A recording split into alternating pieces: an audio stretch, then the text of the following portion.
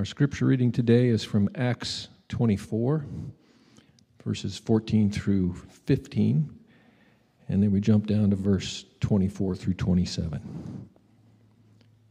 Hear the word of the Lord. But I admit that I follow the way which they call a cult. I worship the God of our ancestors, and I firmly believe the Jewish law and everything written in the prophets. I have the same hope in God that these people have, that he will raise both the righteous and the unrighteous. A few days later, Felix came back with his wife, Drusilla, who was Jewish. Sending for Paul, they listened as he told them about faith in Christ Jesus. As he reasoned with them about righteousness and self-control and the coming day of judgment, Felix became frightened. "Go away for now," he replied. "When it is more convenient, I'll call for you again."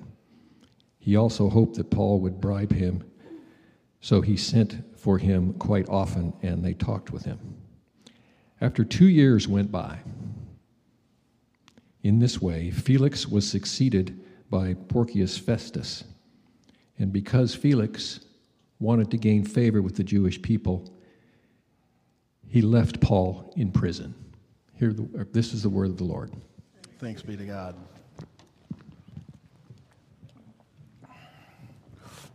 Thank you, Dana. Thanks, man. Well, good morning, Trinity. I really enjoyed that. Thank you, Dana. In the first service, he told the church that he was going to be doing a rocking song at the end because the youth pastor was preaching. But that was a new song. It was really good, wasn't it? Yes. I like the hymns too, but yeah, that was really good. If you've been here for a while, you know that we're in our study of Acts, and today we're looking at chapter 24.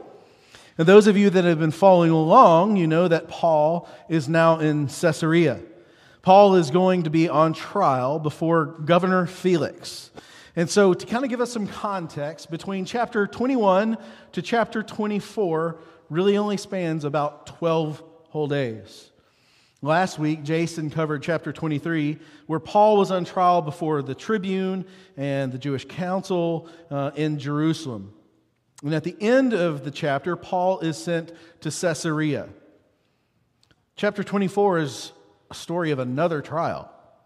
And this time, Paul is up against these high priests and some elders and a man named Tertullus.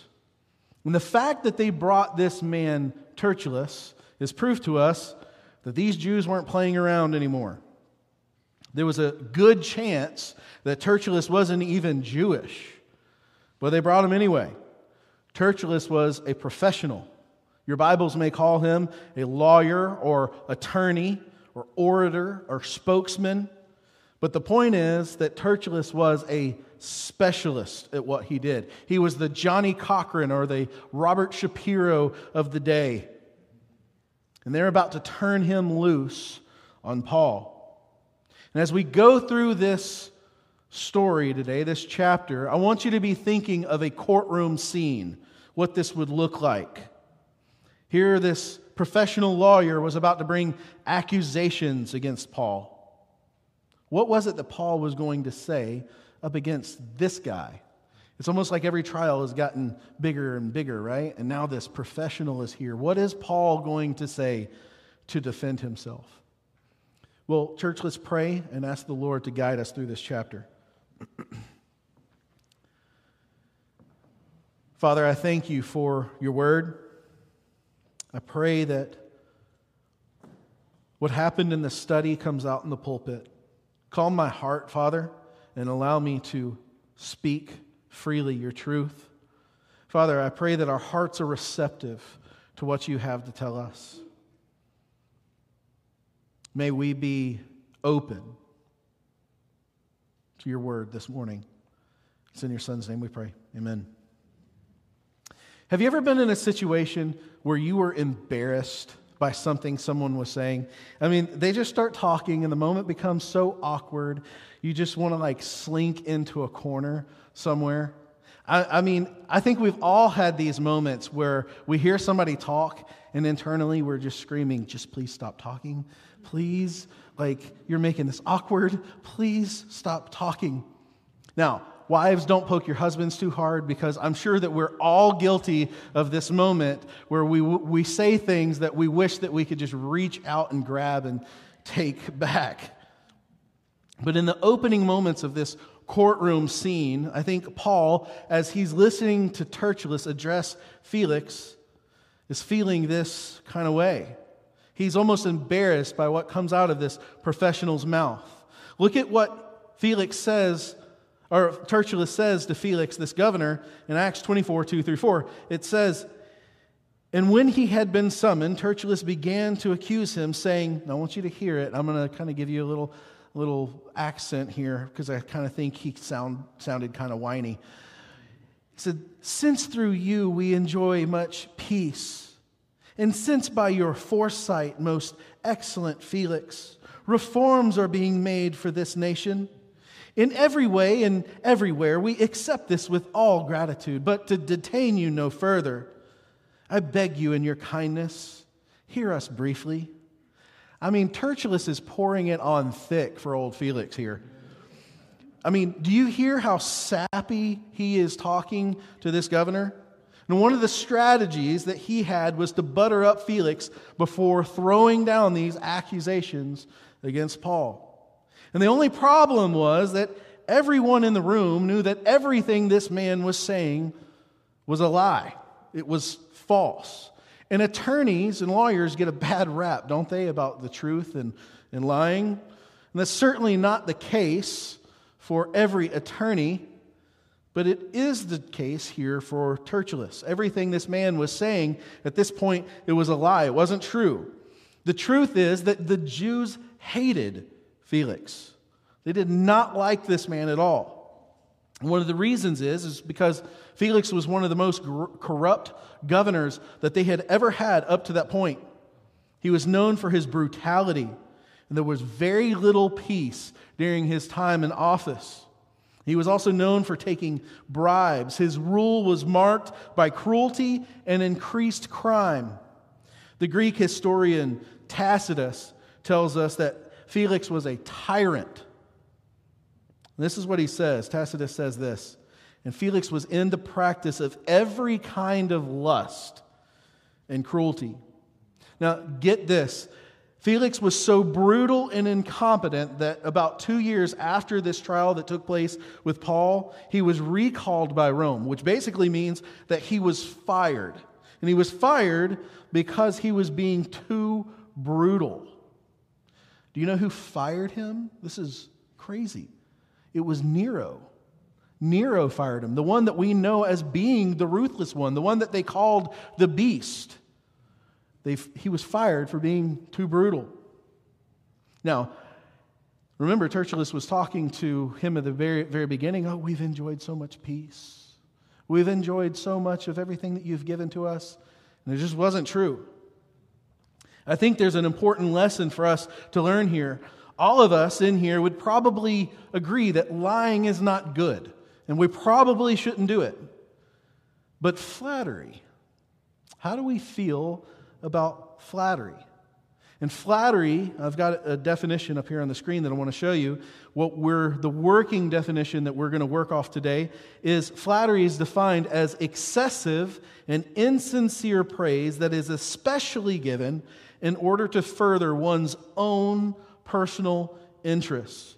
So there is no question that what Tertullus was doing with Felix here was flattery. He was trying to flatter Felix. And the Bible is not silent about the sin of flattery.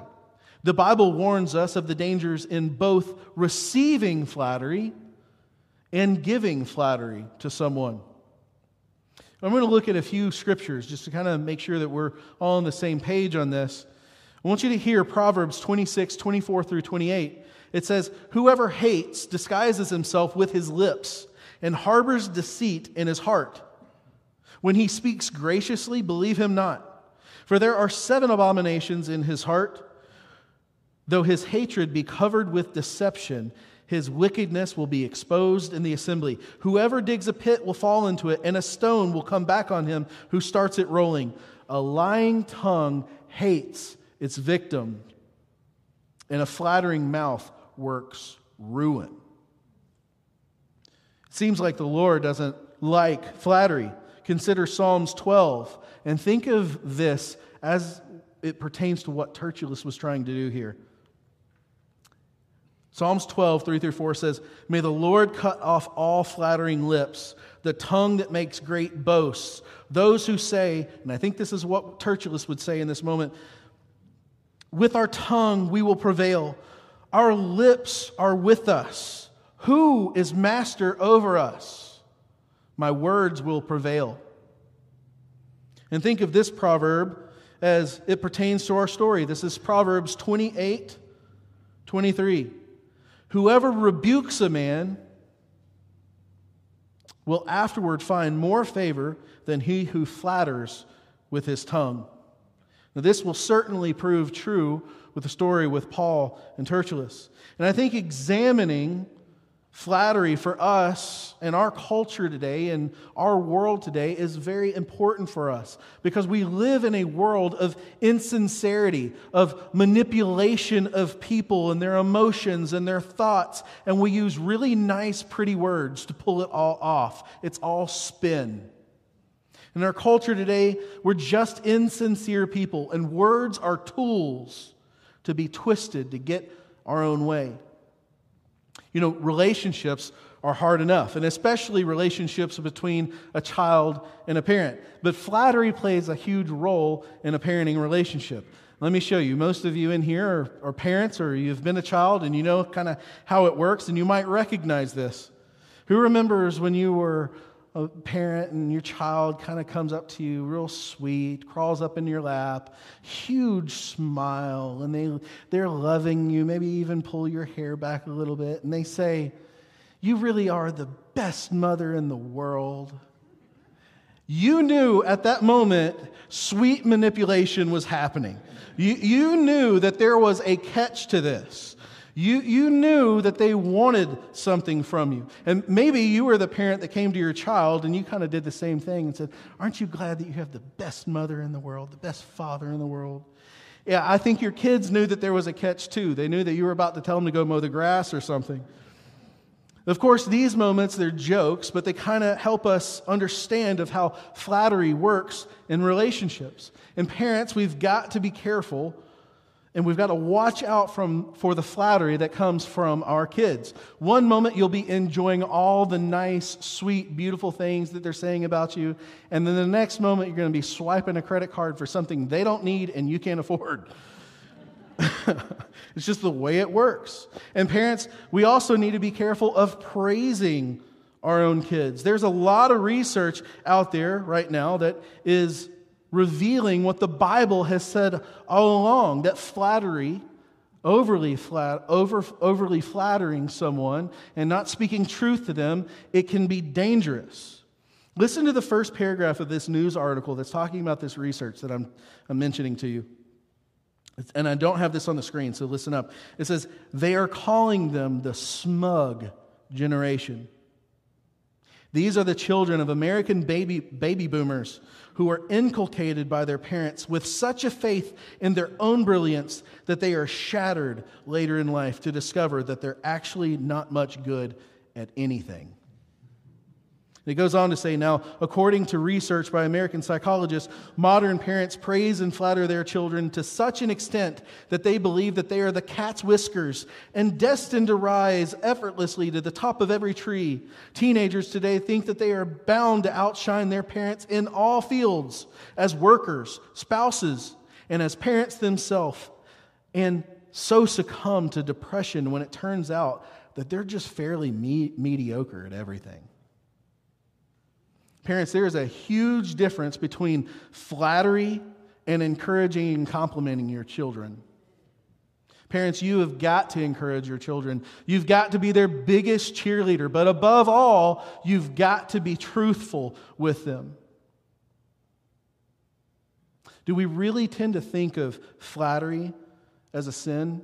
When was the last time we had thought about this and you heard this topic addressed in church or in a small group? Sometimes it feels like flattery can fall under the category of acceptable sin.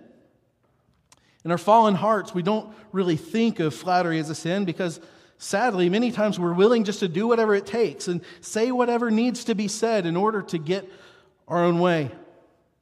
Richard Stengel wrote a book that's called Too Kind, A Brief History of Flattery. Yes, that book exists. And it was so good that my dog decided to destroy it about 6 hours after I got it. So I will be getting another one. But his book is Too Kind, A Brief History of Flattery. I want you to hear what he says in this because I think it's great for this passage. He says, flattery is not seen as bad or wrong because it is perceived as another tool for playing the game. Flattery is not bad because gamesmanship is not bad. Flattery is not bad because strategizing and calculating are not bad. And finally, flattery is not bad because there are no longer any consequences for outright falsehood, much less insincerity. Public lies are now treated as social misdemeanors, something between a parking ticket and drunk driving. Public liars are hardly even shamed anymore. And he goes on and he says this, another reason that flattery has lost its moral sting is that we no longer have an internal moral compass.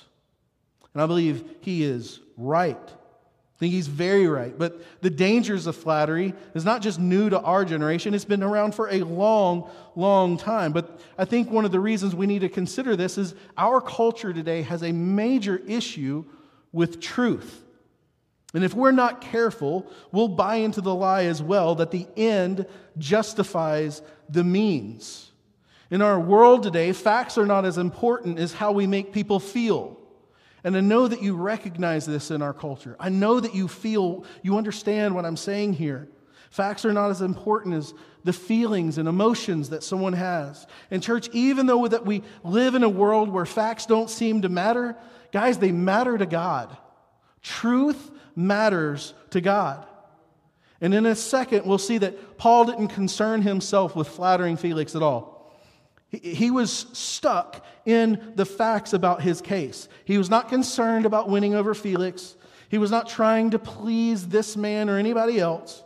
He was not going to bend his story to give him an angle or an edge. Paul was concerned with the truth. And the Bible warns us against flattery because it knows that sometimes our sinful hearts are more concerned about pleasing people than speaking the truth.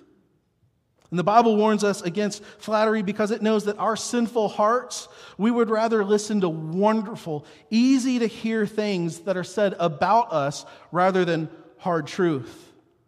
And church, your best friend is the one who tells you the most truth.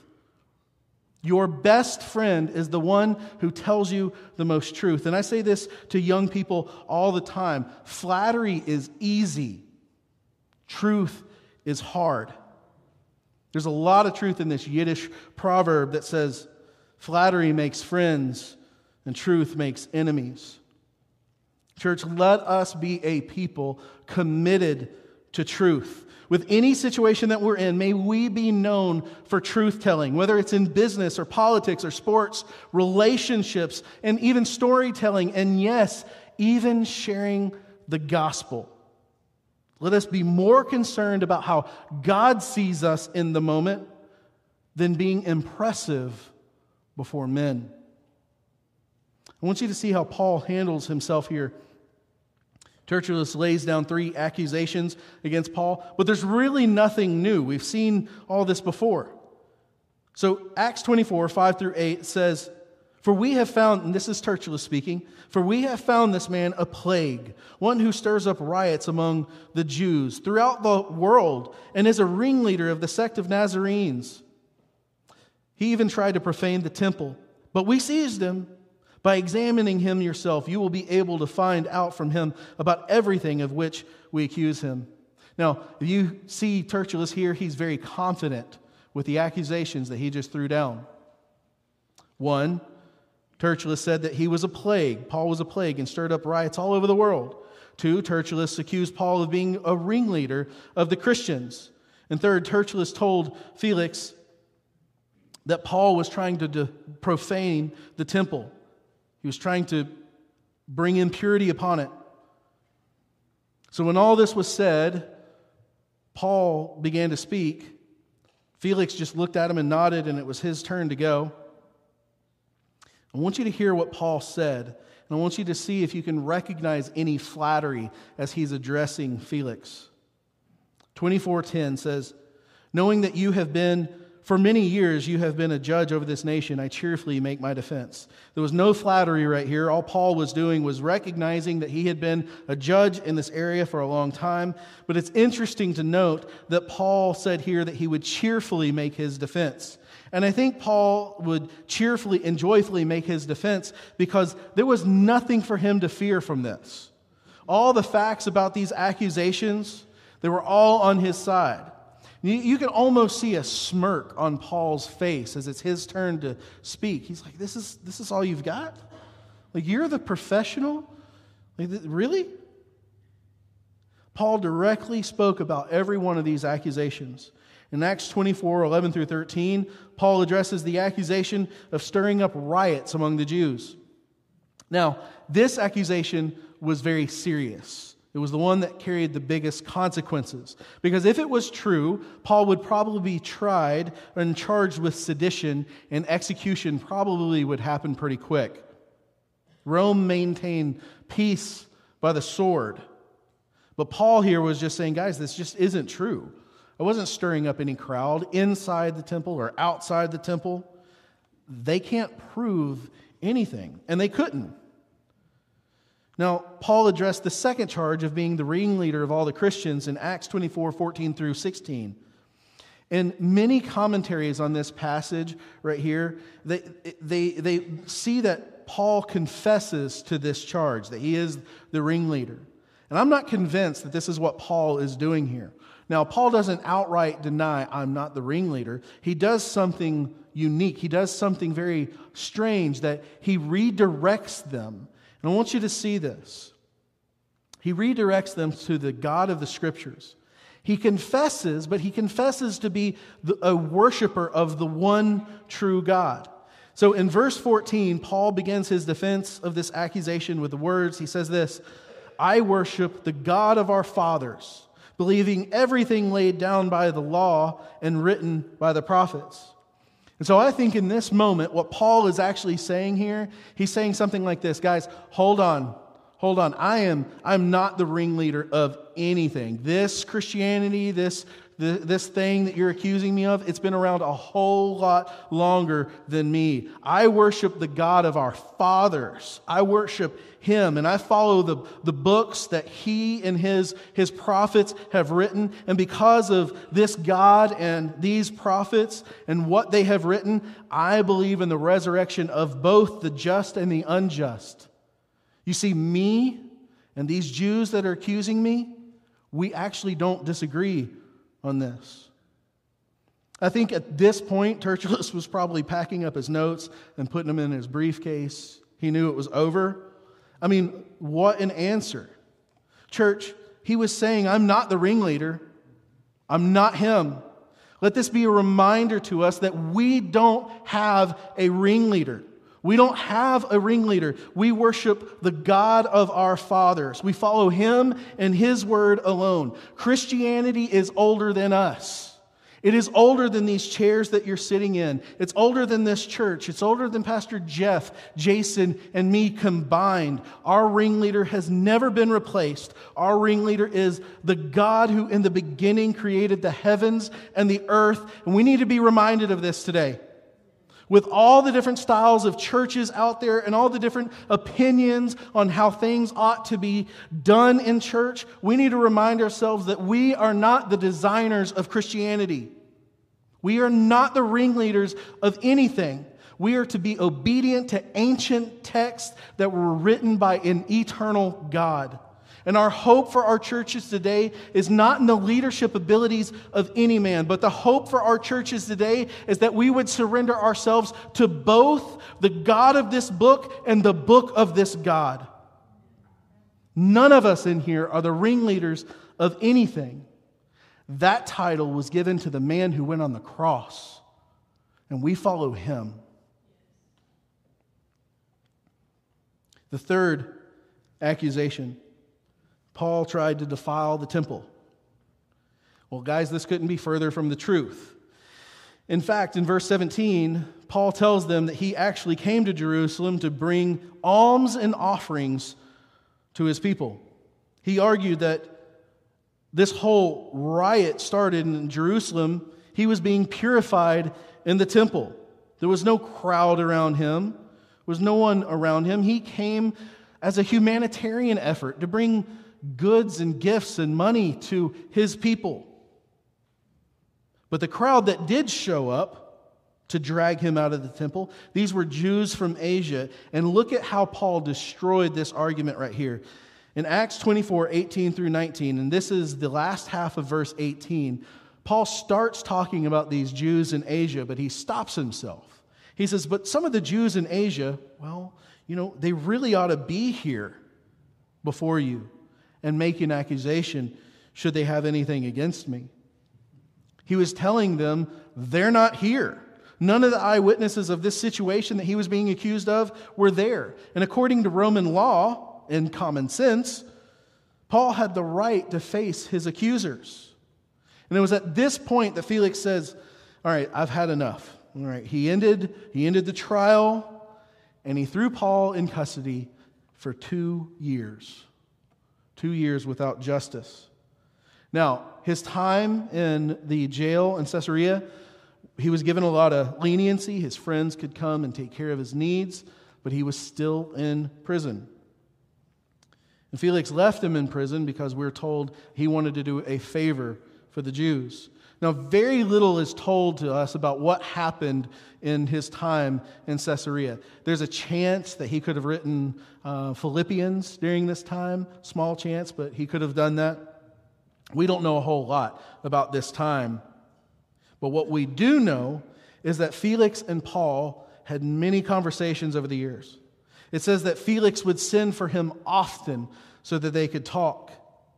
Now, why would Felix want to talk with Paul?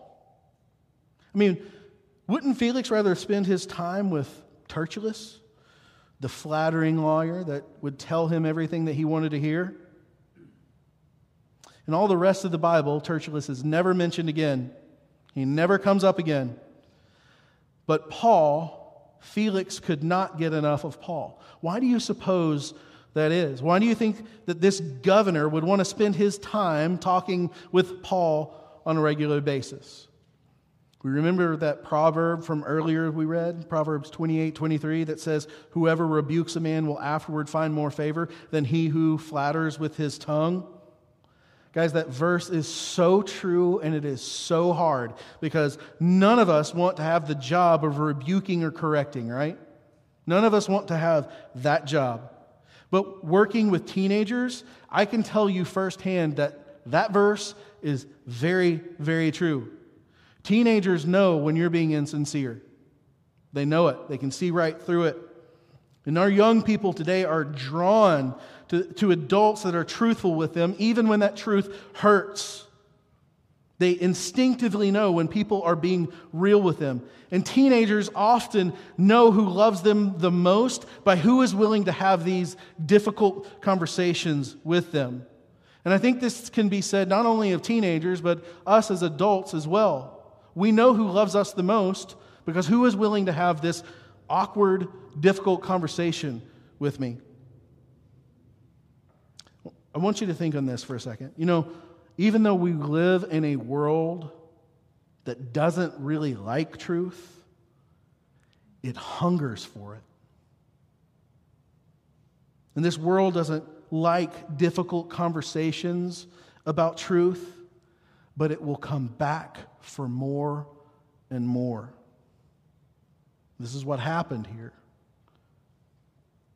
Now, isn't it true that us married people will fight over the dumbest things in the entire world? And we just invent things to fight about. I mean, Kristen and I, we never fight. Isn't that right, baby? Like,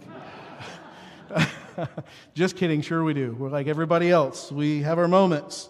Let me give you some insight of some things that happen in our house. Probably about 5 times a week. She loves this, and she hasn't even heard this. Probably about 5 times a week, I will find myself calling out to her and saying things like, "Hey, honey, where's the ketchup?"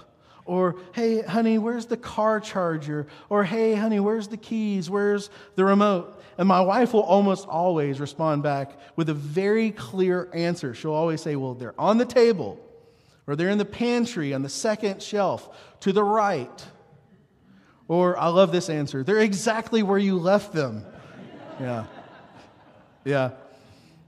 This always becomes so frustrating because I will have looked exactly where she told me, and I can't find them at all. And our exchange will go back and forth, back and forth, back and forth. And then she'll finally just get tired of yelling or tired of dealing with me, and she'll come and find it exactly where she told me it was. And it's the most frustrating thing ever for me and for her. But without fail, this item that I'm looking for is right out in the open. It's always in plain sight where I should be able to see it. I hear this goes on in other marriages too. I hear there's a thing called, husband vision, like they just can't see anything. But sometimes things are hidden in just plain sight for us. Every time I teach a passage of the Bible, the first thing that I look for inside of the text is, what is the major theme? What's the major point that this author is trying to get across to me? So job number 1 is, what is the purpose of the text? And if I'm being honest, this passage, chapter 24, was giving me a little difficulty because it's a lot of the same stuff, right? It's another trial. What was I going to learn from this passage, from chapter 23? Every word of God is precious. And yes, this is church history. And I love church history. And so that's very, very important for us to know. But it's just another trial of Paul being on, or another story of Paul being on trial, right? A lot of the same stuff here. And just like that bottle of ketchup that was staring me right in the face, the main point of this passage was staring me in the face too. And I just needed some help finding it. But this time, it wasn't my wife that came to the rescue. It was the president of the Ukrainian Baptist Seminary. He was remarking on the church in Ukraine. And this is what he said, and I want you to hear this.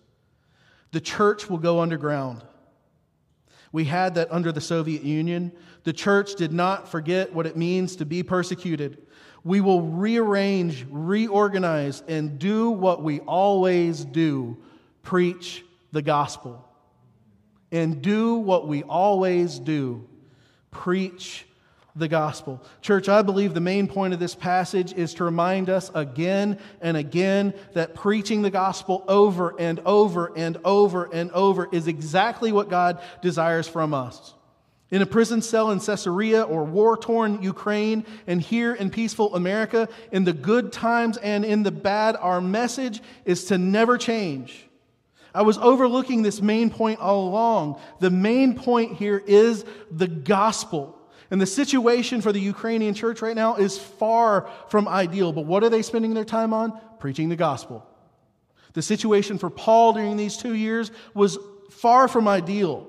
But how did Paul spend his time? Preaching the gospel. And verse 24 tells us, after a few days passed, Felix and his Jewish wife Drusilla sent for Paul and heard Paul talk about faith in Christ Jesus. And I want you to hear in verse 25, I want you to hear what was going on in these conversations.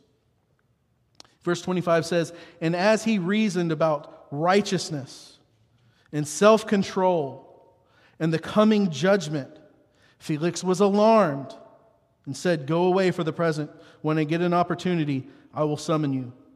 Look at what Paul was doing during these conversations. He reasoned with him, which in our culture is difficult, right? He taught him about righteousness. This man who knew Jewish law, he knew God. Could you imagine that conversation with Paul about righteousness? He talked to him about self-control. He talked to him about the coming judgment. And if Tacitus, the Greek historian, was right, that he was given over to all kinds of lust and immorality, I bet this was an intense conversation, right? Well, Luke, the author of Acts, actually tells us that it was an intense conversation. In the English Standard Version, verse 25, which is the version that I read to you just a second ago, it says that Felix became alarmed. But I don't think that the ESV's rendering of this word alarmed captures exactly what's going on here. Yes, Felix was alarmed, but he was afraid. He shook with terror over the things that Paul told him. If you have King James in front of you, it says that Felix trembled. The Greek word here is the word that we get phobia from. He was afraid. I want you to let this sink in for just a second. The gospel, it terrified Felix. Now, why would good news scare someone? Why would good news make somebody tremble?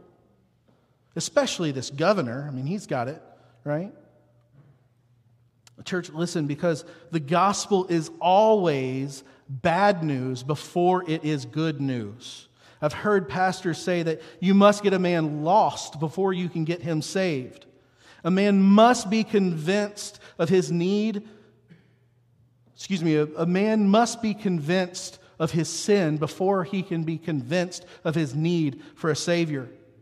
In Romans 6:23, it's one of those verses that just encapsulates the whole gist of the gospel.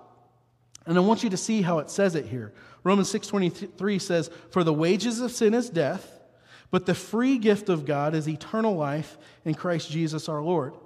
In this verse, you have the bad news and then the good news. And the bad news is, for the wages of sin is death. And the truth right here is that I have earned death because of my sin. I have sinned against a holy and righteous God. God has the right and authority to judge me. I have broken His law, and I am guilty, and judgment is coming soon. That's the bad news.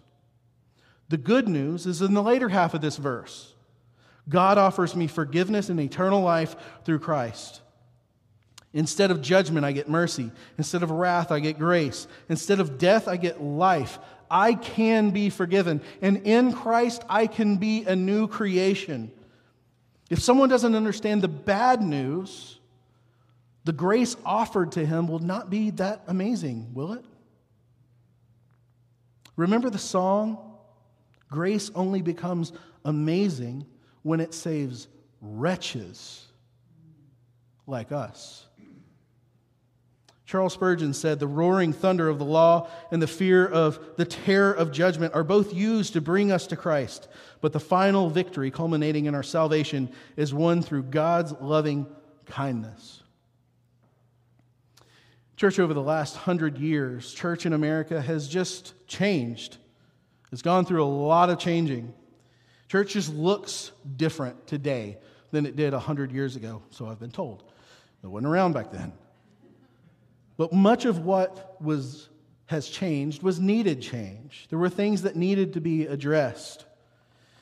But in those years, we've seen the message of the church shift. And the message went from one of being overly harsh and legalistic and very hard to now it seems that the church in America is aiming at making the gospel palatable for lost people and gentle on the sinner. We've tried to take the sting out of the gospel. And we're so afraid to offend, and we're so afraid of using words that might hurt. And Trinity, our world is becoming more and more sensitive to unpleasant and uncomfortable words. We've got to figure this out. Many college campuses today have built safe spaces to ensure students that they can escape from words or conversations that make them feel uncomfortable. Church, the gospel is uncomfortable. The gospel is uncomfortable. Conversations about sin and judgment and hell, these are very difficult to have, but we are called to have them.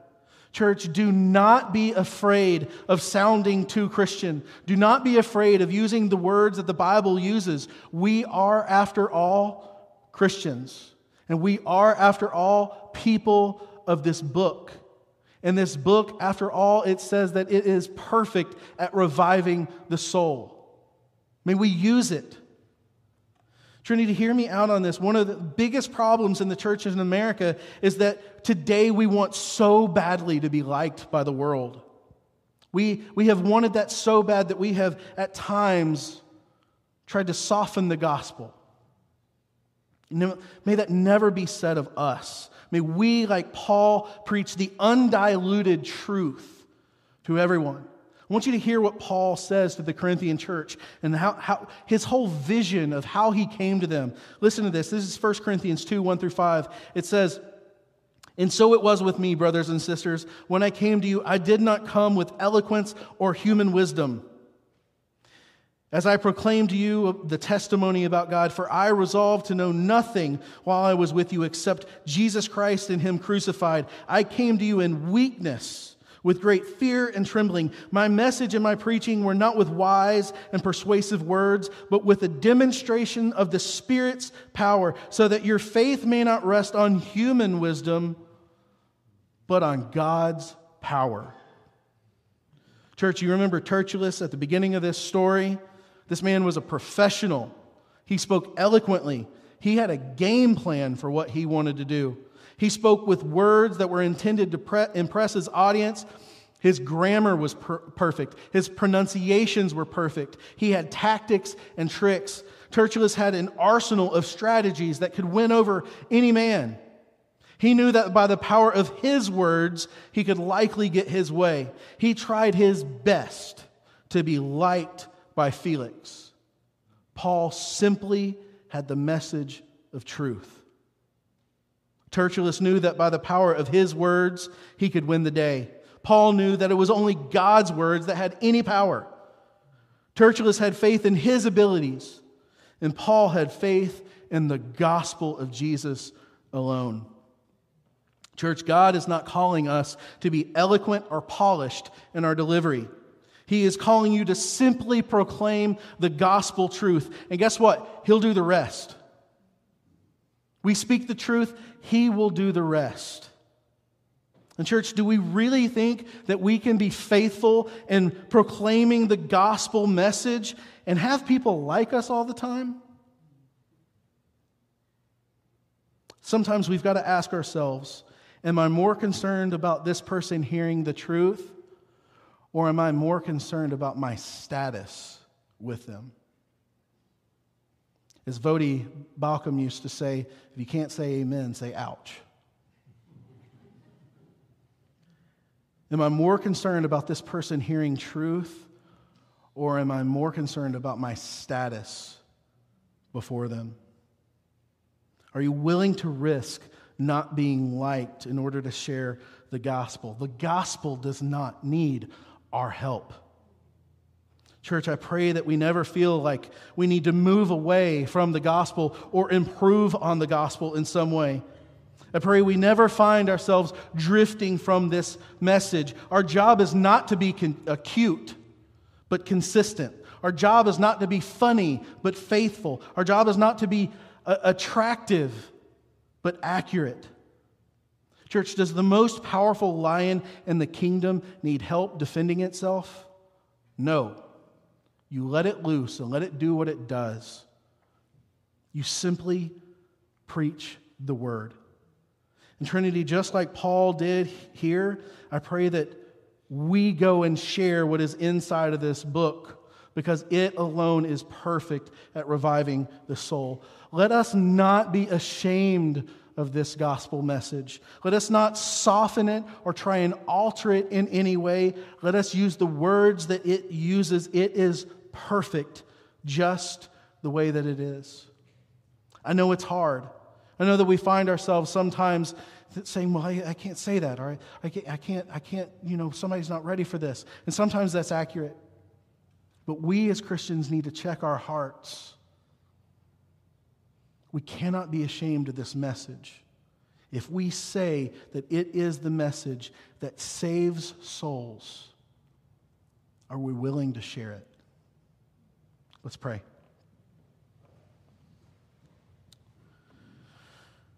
Father in heaven, I thank you for your word. And I thank you for Acts 24.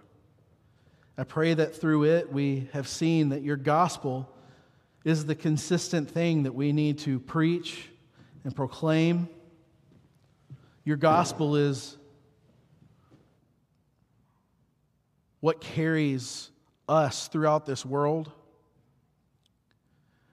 Father, they don't need to hear, the lost world does not need to hear our wisdom, because our wisdom fails. They need to hear your word. They need to hear your truth. Father, I pray that we're a people that trust in your word, that we trust that it is perfect, and we don't shy away, but we speak truth in love. It's in your Son's name we pray. Amen.